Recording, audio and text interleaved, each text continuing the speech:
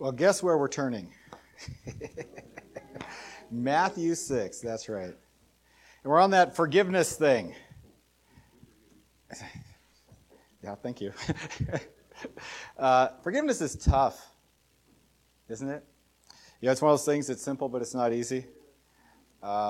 It's tough theologically. It's tough emotionally.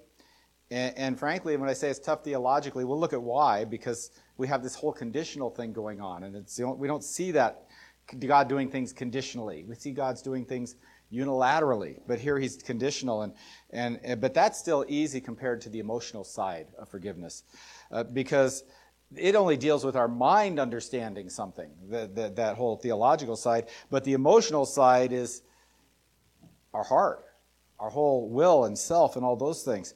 And so what we're going to see as we look at this short little Father, forgive us our debts as we also have forgiven our debtors, is the way it says here. We're going to see that the Bible really does teach conditional forgiveness.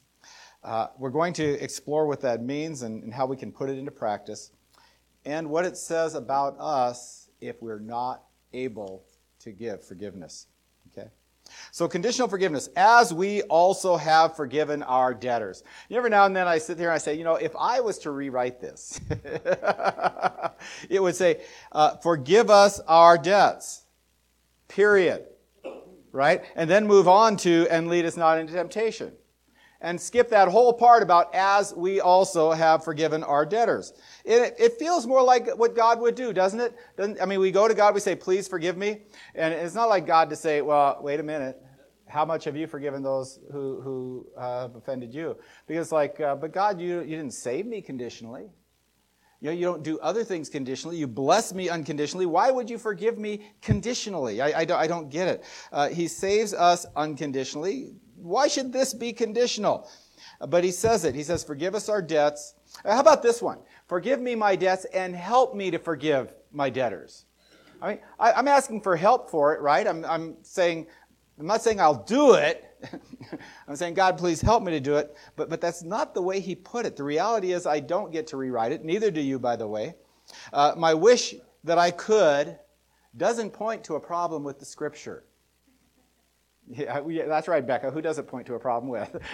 Yeah, the problem is with me, that I have a hard time with what Scripture actually says. And the thing about this is a repeated teaching. Look at this. Our Father who is in heaven, hallowed be your name. Your kingdom come, your will be done on earth as it is in heaven. Give us this day our daily bread, and forgive us our debts, as we have also forgiven our debtors. And do not lead us into temptation, but deliver us from evil. For yours is the kingdom and the power and the glory forever. Amen. We have subject, subject, subject, subject, subject. Which subject does he come back to immediately after amen? For if you forgive others for their transgressions, your heavenly Father will also forgive you. But if you do not forgive others, then your Father will not forgive your transgressions. This is the only one. The only subject of what he covered that he felt a need to come back and hit the emphasis button on, right? He came back and he repeated. He didn't need to feel the need to do that with any other part of this prayer. But with this forgiveness thing, he came back immediately. And just in case you missed it, when he says, forgive us our debt as we have forgiven others, he says, now, just so you didn't miss it, if we forgive ourselves, we receive forgiveness. But if you don't forgive others, neither will your Father in heaven forgive you. Did you miss that part of the prayer, disciples? Right? You can hear that. He removes any doubt that we might have misunderstood what he said. God's forgiving us is conditional on us forgiving others. And then we find the whole thing again. If you want to flip ahead a few pages to Matthew 18, right? This is where our scripture reading was from, except it's after that. Same chapter, immediately after Peter asked the question. Peter asked the question, well, what if my brother sins against me 7 times? Do I forgive him 7 times? And Jesus says, I tell you not 7, but 70 times 7. And then he says, right, up to 70 times 7, for this reason the kingdom of heaven may be compared to a king who wished to settle accounts with his slaves, right? And he goes on and tells the story of a man who was forgiven much, but then wouldn't forgive a little. And when the king saw this man who the king had personally forgiven such a tremendous, and by the way, the little was not little. If you work it out, the numbers and the math on these things, the amount he was forgiven was in the multiple millions of dollars. The amount he refused to forgive was in the thousands of dollars. Now, frankly, if you owe me thousands of dollars, I'm not going to write that off very easily either, right? Because it's a big deal, but it's nothing compared to what was given him, right? And when the king, who had forgiven this guy such a tremendous amount, sees this guy unwilling to forgive his servant, the king responds with anger. You worthless, ungrateful snot. I mean, that's not exactly his words, right? But you hear what he says. Then summoning him, his Lord said to him, "You wicked slave, I forgave you all that debt because you pleaded with me. Should you not also have had mercy on your fellow slave in the same way that I had mercy on you?" He expects us to respond to others the same way he responded to us. And he's giving this, he's repeating this emphasis, this message, this lesson of conditional forgiveness. If I forgive you, then you should forgive others. If you don't forgive others, I won't forgive you. It is a repeated thing. And let me read just the last part of that. I started it. Should you not have had mercy? And his Lord, moved with anger, handed him over to the torturers until he should repay all that was owed him. So my heavenly Father will also do to the same to you if each of you does not forgive his brother from your heart. You go, wow. But wait a minute, God. Why is this conditional? Why are you doing this one this way? And he just plain repeats it. We find smaller samples. We find one in Mark. We find it in Luke a little bit. But Matthew really hammers this point home. And when God repeats something, right? God's like us. When he repeats something, he wants to make sure we get it. Right? How many times have I told you, right?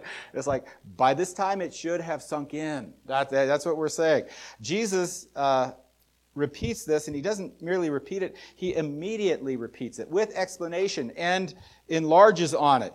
And the simple message is there.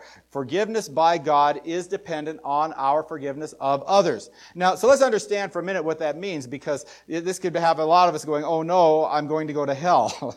Okay, and that's not what it's saying. Our salvation is not dependent on our forgiveness of others. Scriptural truth is taught sometimes in two realms. There is the eternal heavenly realm, and there is what we call the temporal realm, this temporary earthly realm where we're living right now. For instance, let's look real quick at a passage in Romans, going there just to make Pastor John happy. Yeah. Romans chapter 8. Is there a verse I couldn't have referred to? In Romans chapter 8, we find this teaching about what God has done for us when he called us, right? And he says what he has done, and there's the way he says it. So Romans 8, verse 30, he says this, "And those whom he predestined, he also called. And these whom he called, he also justified. And these whom he justified, he also glorified." And you have to notice that justified and glorified are in the same past tense that called is. So he called you, he justified you, he glorified you. Now, in the temporary realm, does this thing look glorified to you? Do you see the glow? You know, do you see the body that feels no pain and doesn't age, right? Do you see any of that? This is not a glorified body. And yet he says glorified. What's going on? There is the eternal permanent realm where I am glorified right now. See, I would like to actually have that right now, but I am in this temporary, temporal body that is not glorified right now. Amen? Yeah, thank you. Okay, so it's a truth taught in two realms. That's what this forgiveness thing is. There is forgiveness. We are forgiven. We come to Jesus Christ for salvation. We are forgiven our sins, all of them, immediately for all time, and we are forgiven and made perfect in heaven, so that if we die at any time after coming to Christ, God sees a blank slate on our sin chart. He sees, because it's been taken away. Jesus Christ paid for it all. But here in this world, we have our temporal situations where we need to give forgiveness also, right? One realm is eternal, where the truth is ultimate, and it applies absolutely. Until we get there, we're in this realm here, right? We're declared holy in God's sight. That's what the word saint means, right? The Bible is written to the saints in Rome, the saints in Corinth, the saints in Galatia. What are they? The people who are saved, and especially when you read to the saints in Corinth. Because if you read 1 Corinthians, you go, whatever these people are, they ain't saints.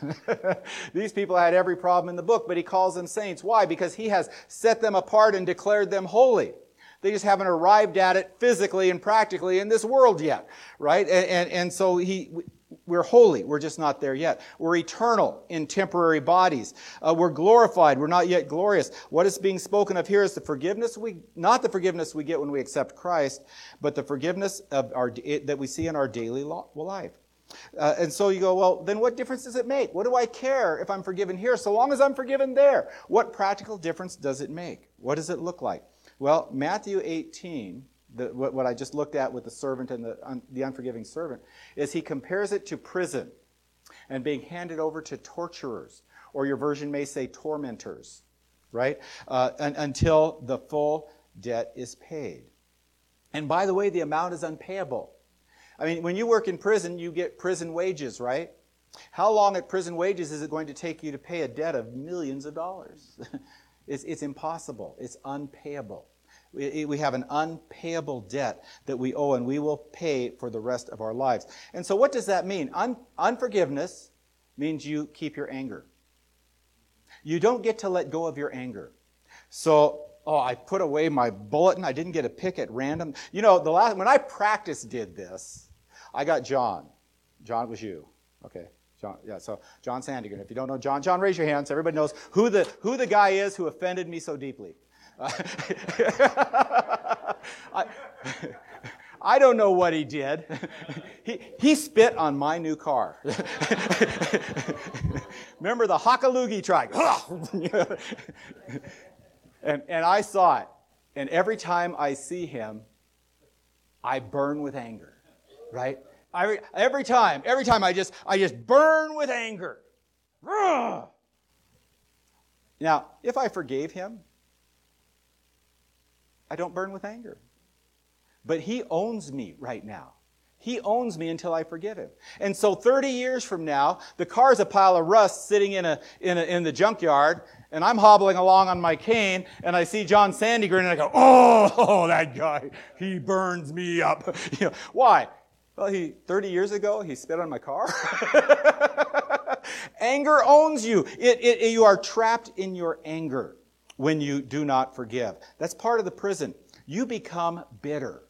It doesn't just happen when you see that one person. It becomes an aspect of your life.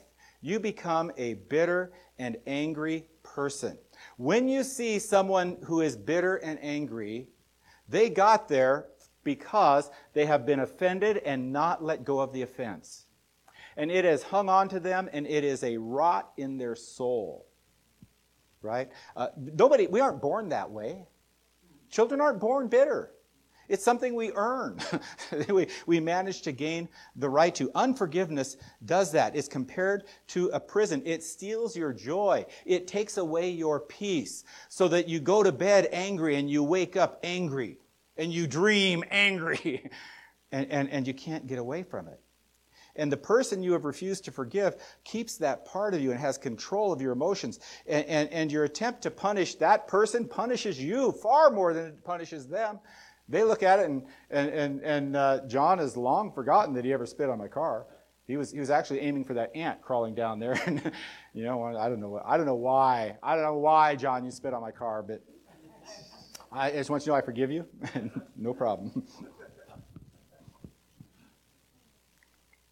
Let's look at the words used real quickly. If your Bible says sins, that's fine. Forgive us our sins as we forgive those who sin against us. That's okay. But the word is debts, as in a financial debt.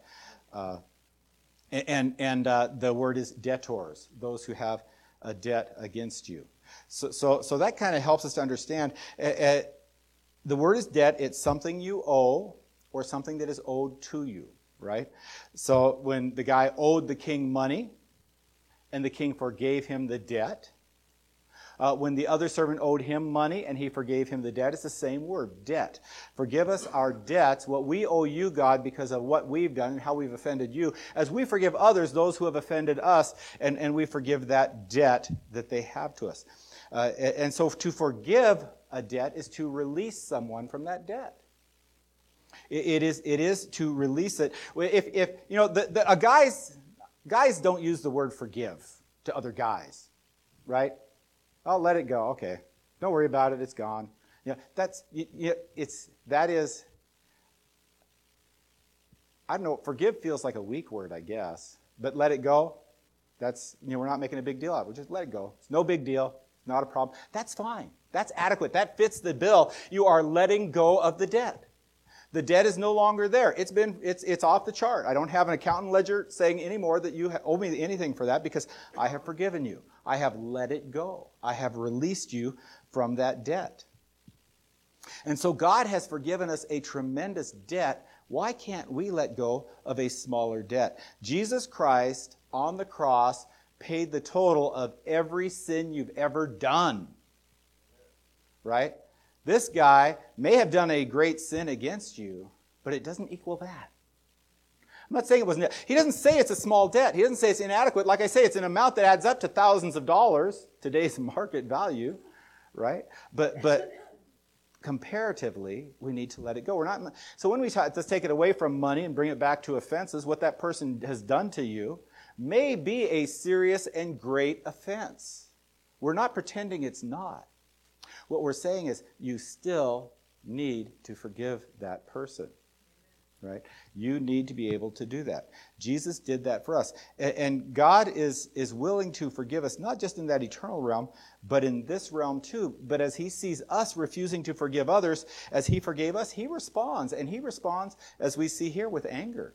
You wicked slave. I forgave you so much. You won't forgive a little? I'm sending you to prison till you pay the whole amount. And I want to tell you, you don't have to pay the whole amount. All you have to do is forgive. And in that sense, you've paid the whole amount and you're let go. Once you let go, the hold that anger and bitterness has on you is gone. It's gone. It's no longer there. He doesn't take away that ultimate forgiveness. He doesn't take away the forgiveness he's already given us. But we end up paying for our sins down here because we don't forgive others their sins. So we look at what it actually, and catch this, as we're looking at these words, what they say, look at the way it says it. Okay, the King James and the New King James make this a little bit less obvious. They say, forgive us as we forgive our debtors. The NASB, the ESV, the NIV, the HCJB, the Holman Christian Standard Bible, the New Living Translation doesn't use the word also, but they all say, as we also have forgiven. And you hear what the prayer is doing? It is putting our forgiveness up on display and saying, God, forgive me the way I have forgiven others. I mean, oh, God, don't ask me to do that. I don't mean like swearing, oh God, but I mean like, oh God, speaking to God. Don't ask me to do that. Don't ask me to put my righteousness on display and ask you to be as good to me as I am to others.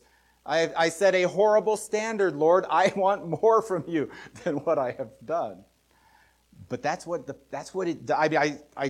don't see how to get around that. Lord, you see how I've forgiven others.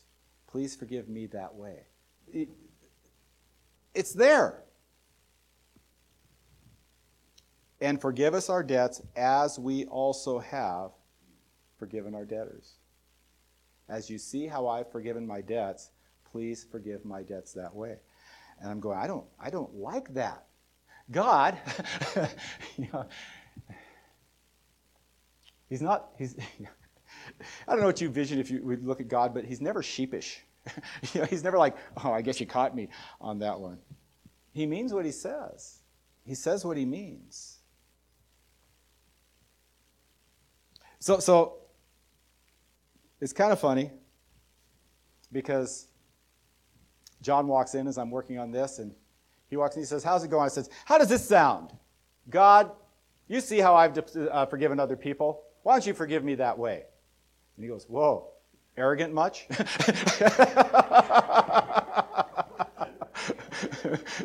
Sounds just a little cocky, doesn't it? Like I hadn't even thought about it that way till he said it, but it's like, wow, he's right. Please, Lord, forgive me better than I forgive others. Because While I try, I fail. But this is the standard that Jesus gave us. This is the standard that he set in prayer. That's what he says. So let's talk about forgiveness in practice. And from there, I want to move to the emotional cost of forgiveness.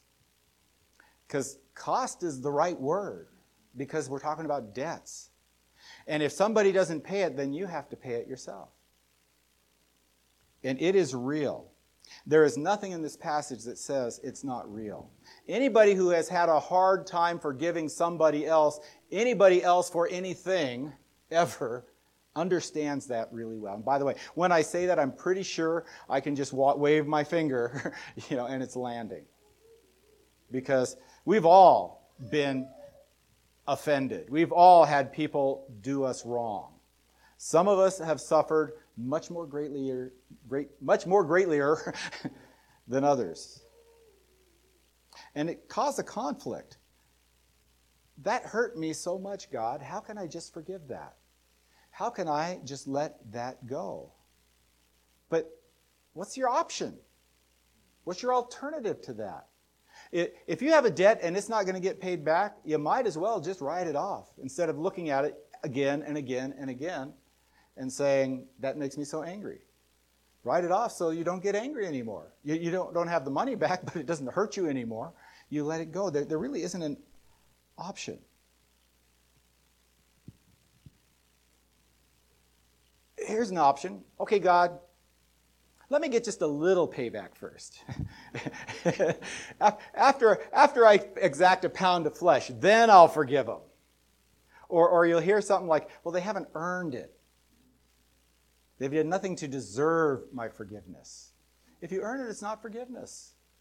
You don't deserve it. It's not how it works, right? Sometimes, try this one, because I think this is very real. Sometimes you've got that hurt in your past, and it's someone who you don't see very often, and it's easier just not to bring it up, right? So the offense is there, you haven't forgotten it, you haven't forgiven it, but you don't want to bring it up, because to bring it up means you'll feel the pain again. Especially if you think the person is a jerk and will not care. You remember what you did to me? Oh, would you just let it go? That was a long time ago. No, you don't understand. What you did to me really hurts. I don't care. Right? Do you want to bring it up to that guy? You don't want to bring it up to that guy. You're just inviting more pain to yourself. And all you're trying to do is forgive him. But he's being hard on it. And so you don't want to bring it up. You'd rather just ignore it. Right? These are hard. Forgiving sin, it's like ripping off a bandage, That you can't do it slow. I mean, you can, but it just makes, you just rip it off. You just do it. You jump into the cold water instead of, you can do this all you want. Eventually you got to get in. Forgiving sin can be like that. You know it's going to hurt, and so you put it off, but eventually you have to do it, and it will not get better until you do. It will not get better until you give the forgiveness. If you do not forgive others their trespasses, neither will your Father forgive your trespasses. How? How can I do this? Sometimes the person is literally gone, passed away, gone from your life, or just far away. You can forgive them in absentia in a case like that. I believe God will honor that. Dear Lord, I can't do this in person, so please forgive Uncle Don. Right? Maybe Uncle Don is dead. Dear Lord, I don't have a chance, but I need to do this. Please forgive Uncle Don. Right? Then I think God will honor that if you really don't have the chance. But if you do have the chance, I think you need to go to Uncle Don. No, I don't know why I'm picking on Uncle Don, but you do have the chance. You need to go and talk to Uncle Don, regardless of what he'll do. And you tell him what he did. You don't minimize it. Because if you minimize the offense, you minimize everything about it. And it's a big deal, or you wouldn't be in this situation. And so it's like cutting out part of the cancer. What's the point of that? You need to address the whole thing. Here's what you did. And that's not pleasant to talk about for either of you. It doesn't feel good to you for bringing it up. It certainly doesn't feel good to him or her for having it brought up. But it puts a situation right there, and then you say, and I forgive you. And in this case, I think it's really important to use the word forgive. Because saying, it's no big deal. It's all right. Don't worry about it anymore. Doesn't carry the weight.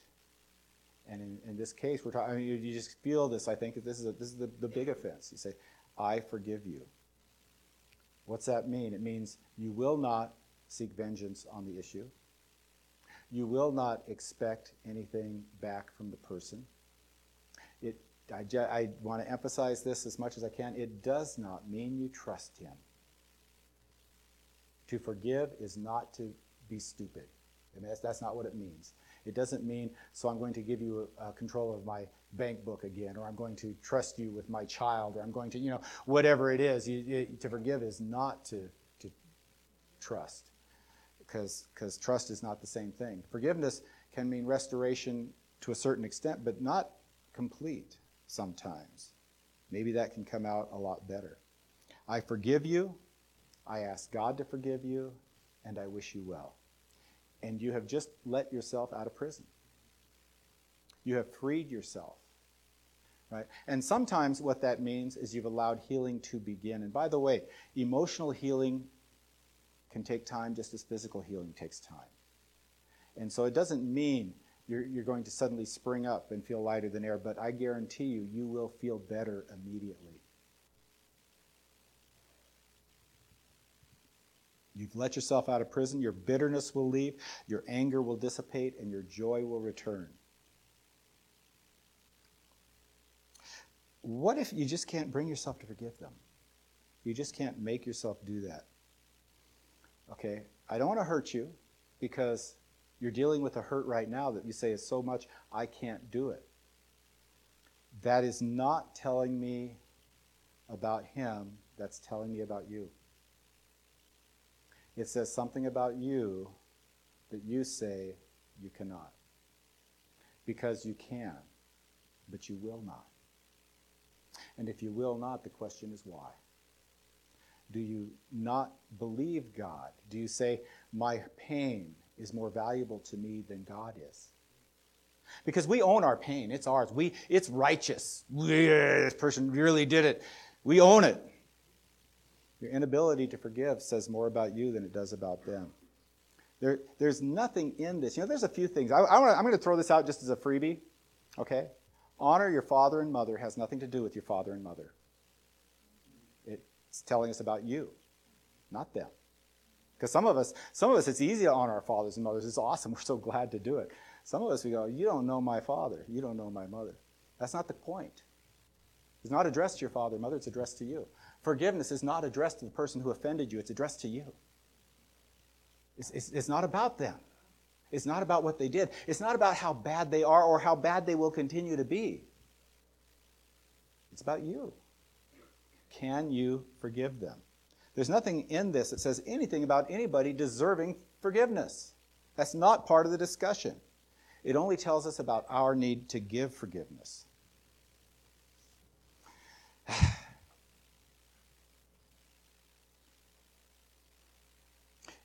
When you pray, right? Our Father who art in heaven, hallowed be thy name. God, you are God. You are holy. Thy will be done, thy kingdom come on earth as it is in heaven. Let me be submissive to your will. Let me do what you want. Give us this daily bread. Meet our needs. And Father, at that point, forgive. And some of these things are just hints from experience. I don't want to take my experience as authoritative or anything like that. But if you start by saying, God, I forgive them, it makes it easier to go to them and say you forgive them. Maybe it's cheating. Maybe it's baby steps, but start there. But don't leave it there. If there's somebody needing your forgiveness, then give it. It's part of the prayer he wants us to do. And having done that, then you are free to ask God to forgive you. And the freedom and the joy that comes with that. Let's close in prayer.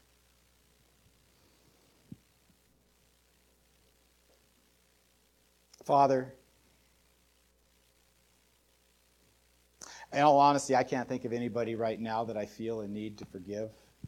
And I thank you for the freedom of that. But Lord, I know in this group there are people who have things they need to forgive.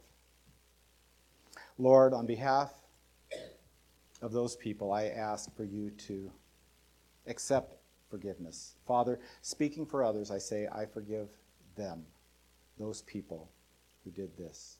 Father, I ask for opportunities to do it in person, and I ask for the freedom and joy that comes with that. In Jesus' name, amen.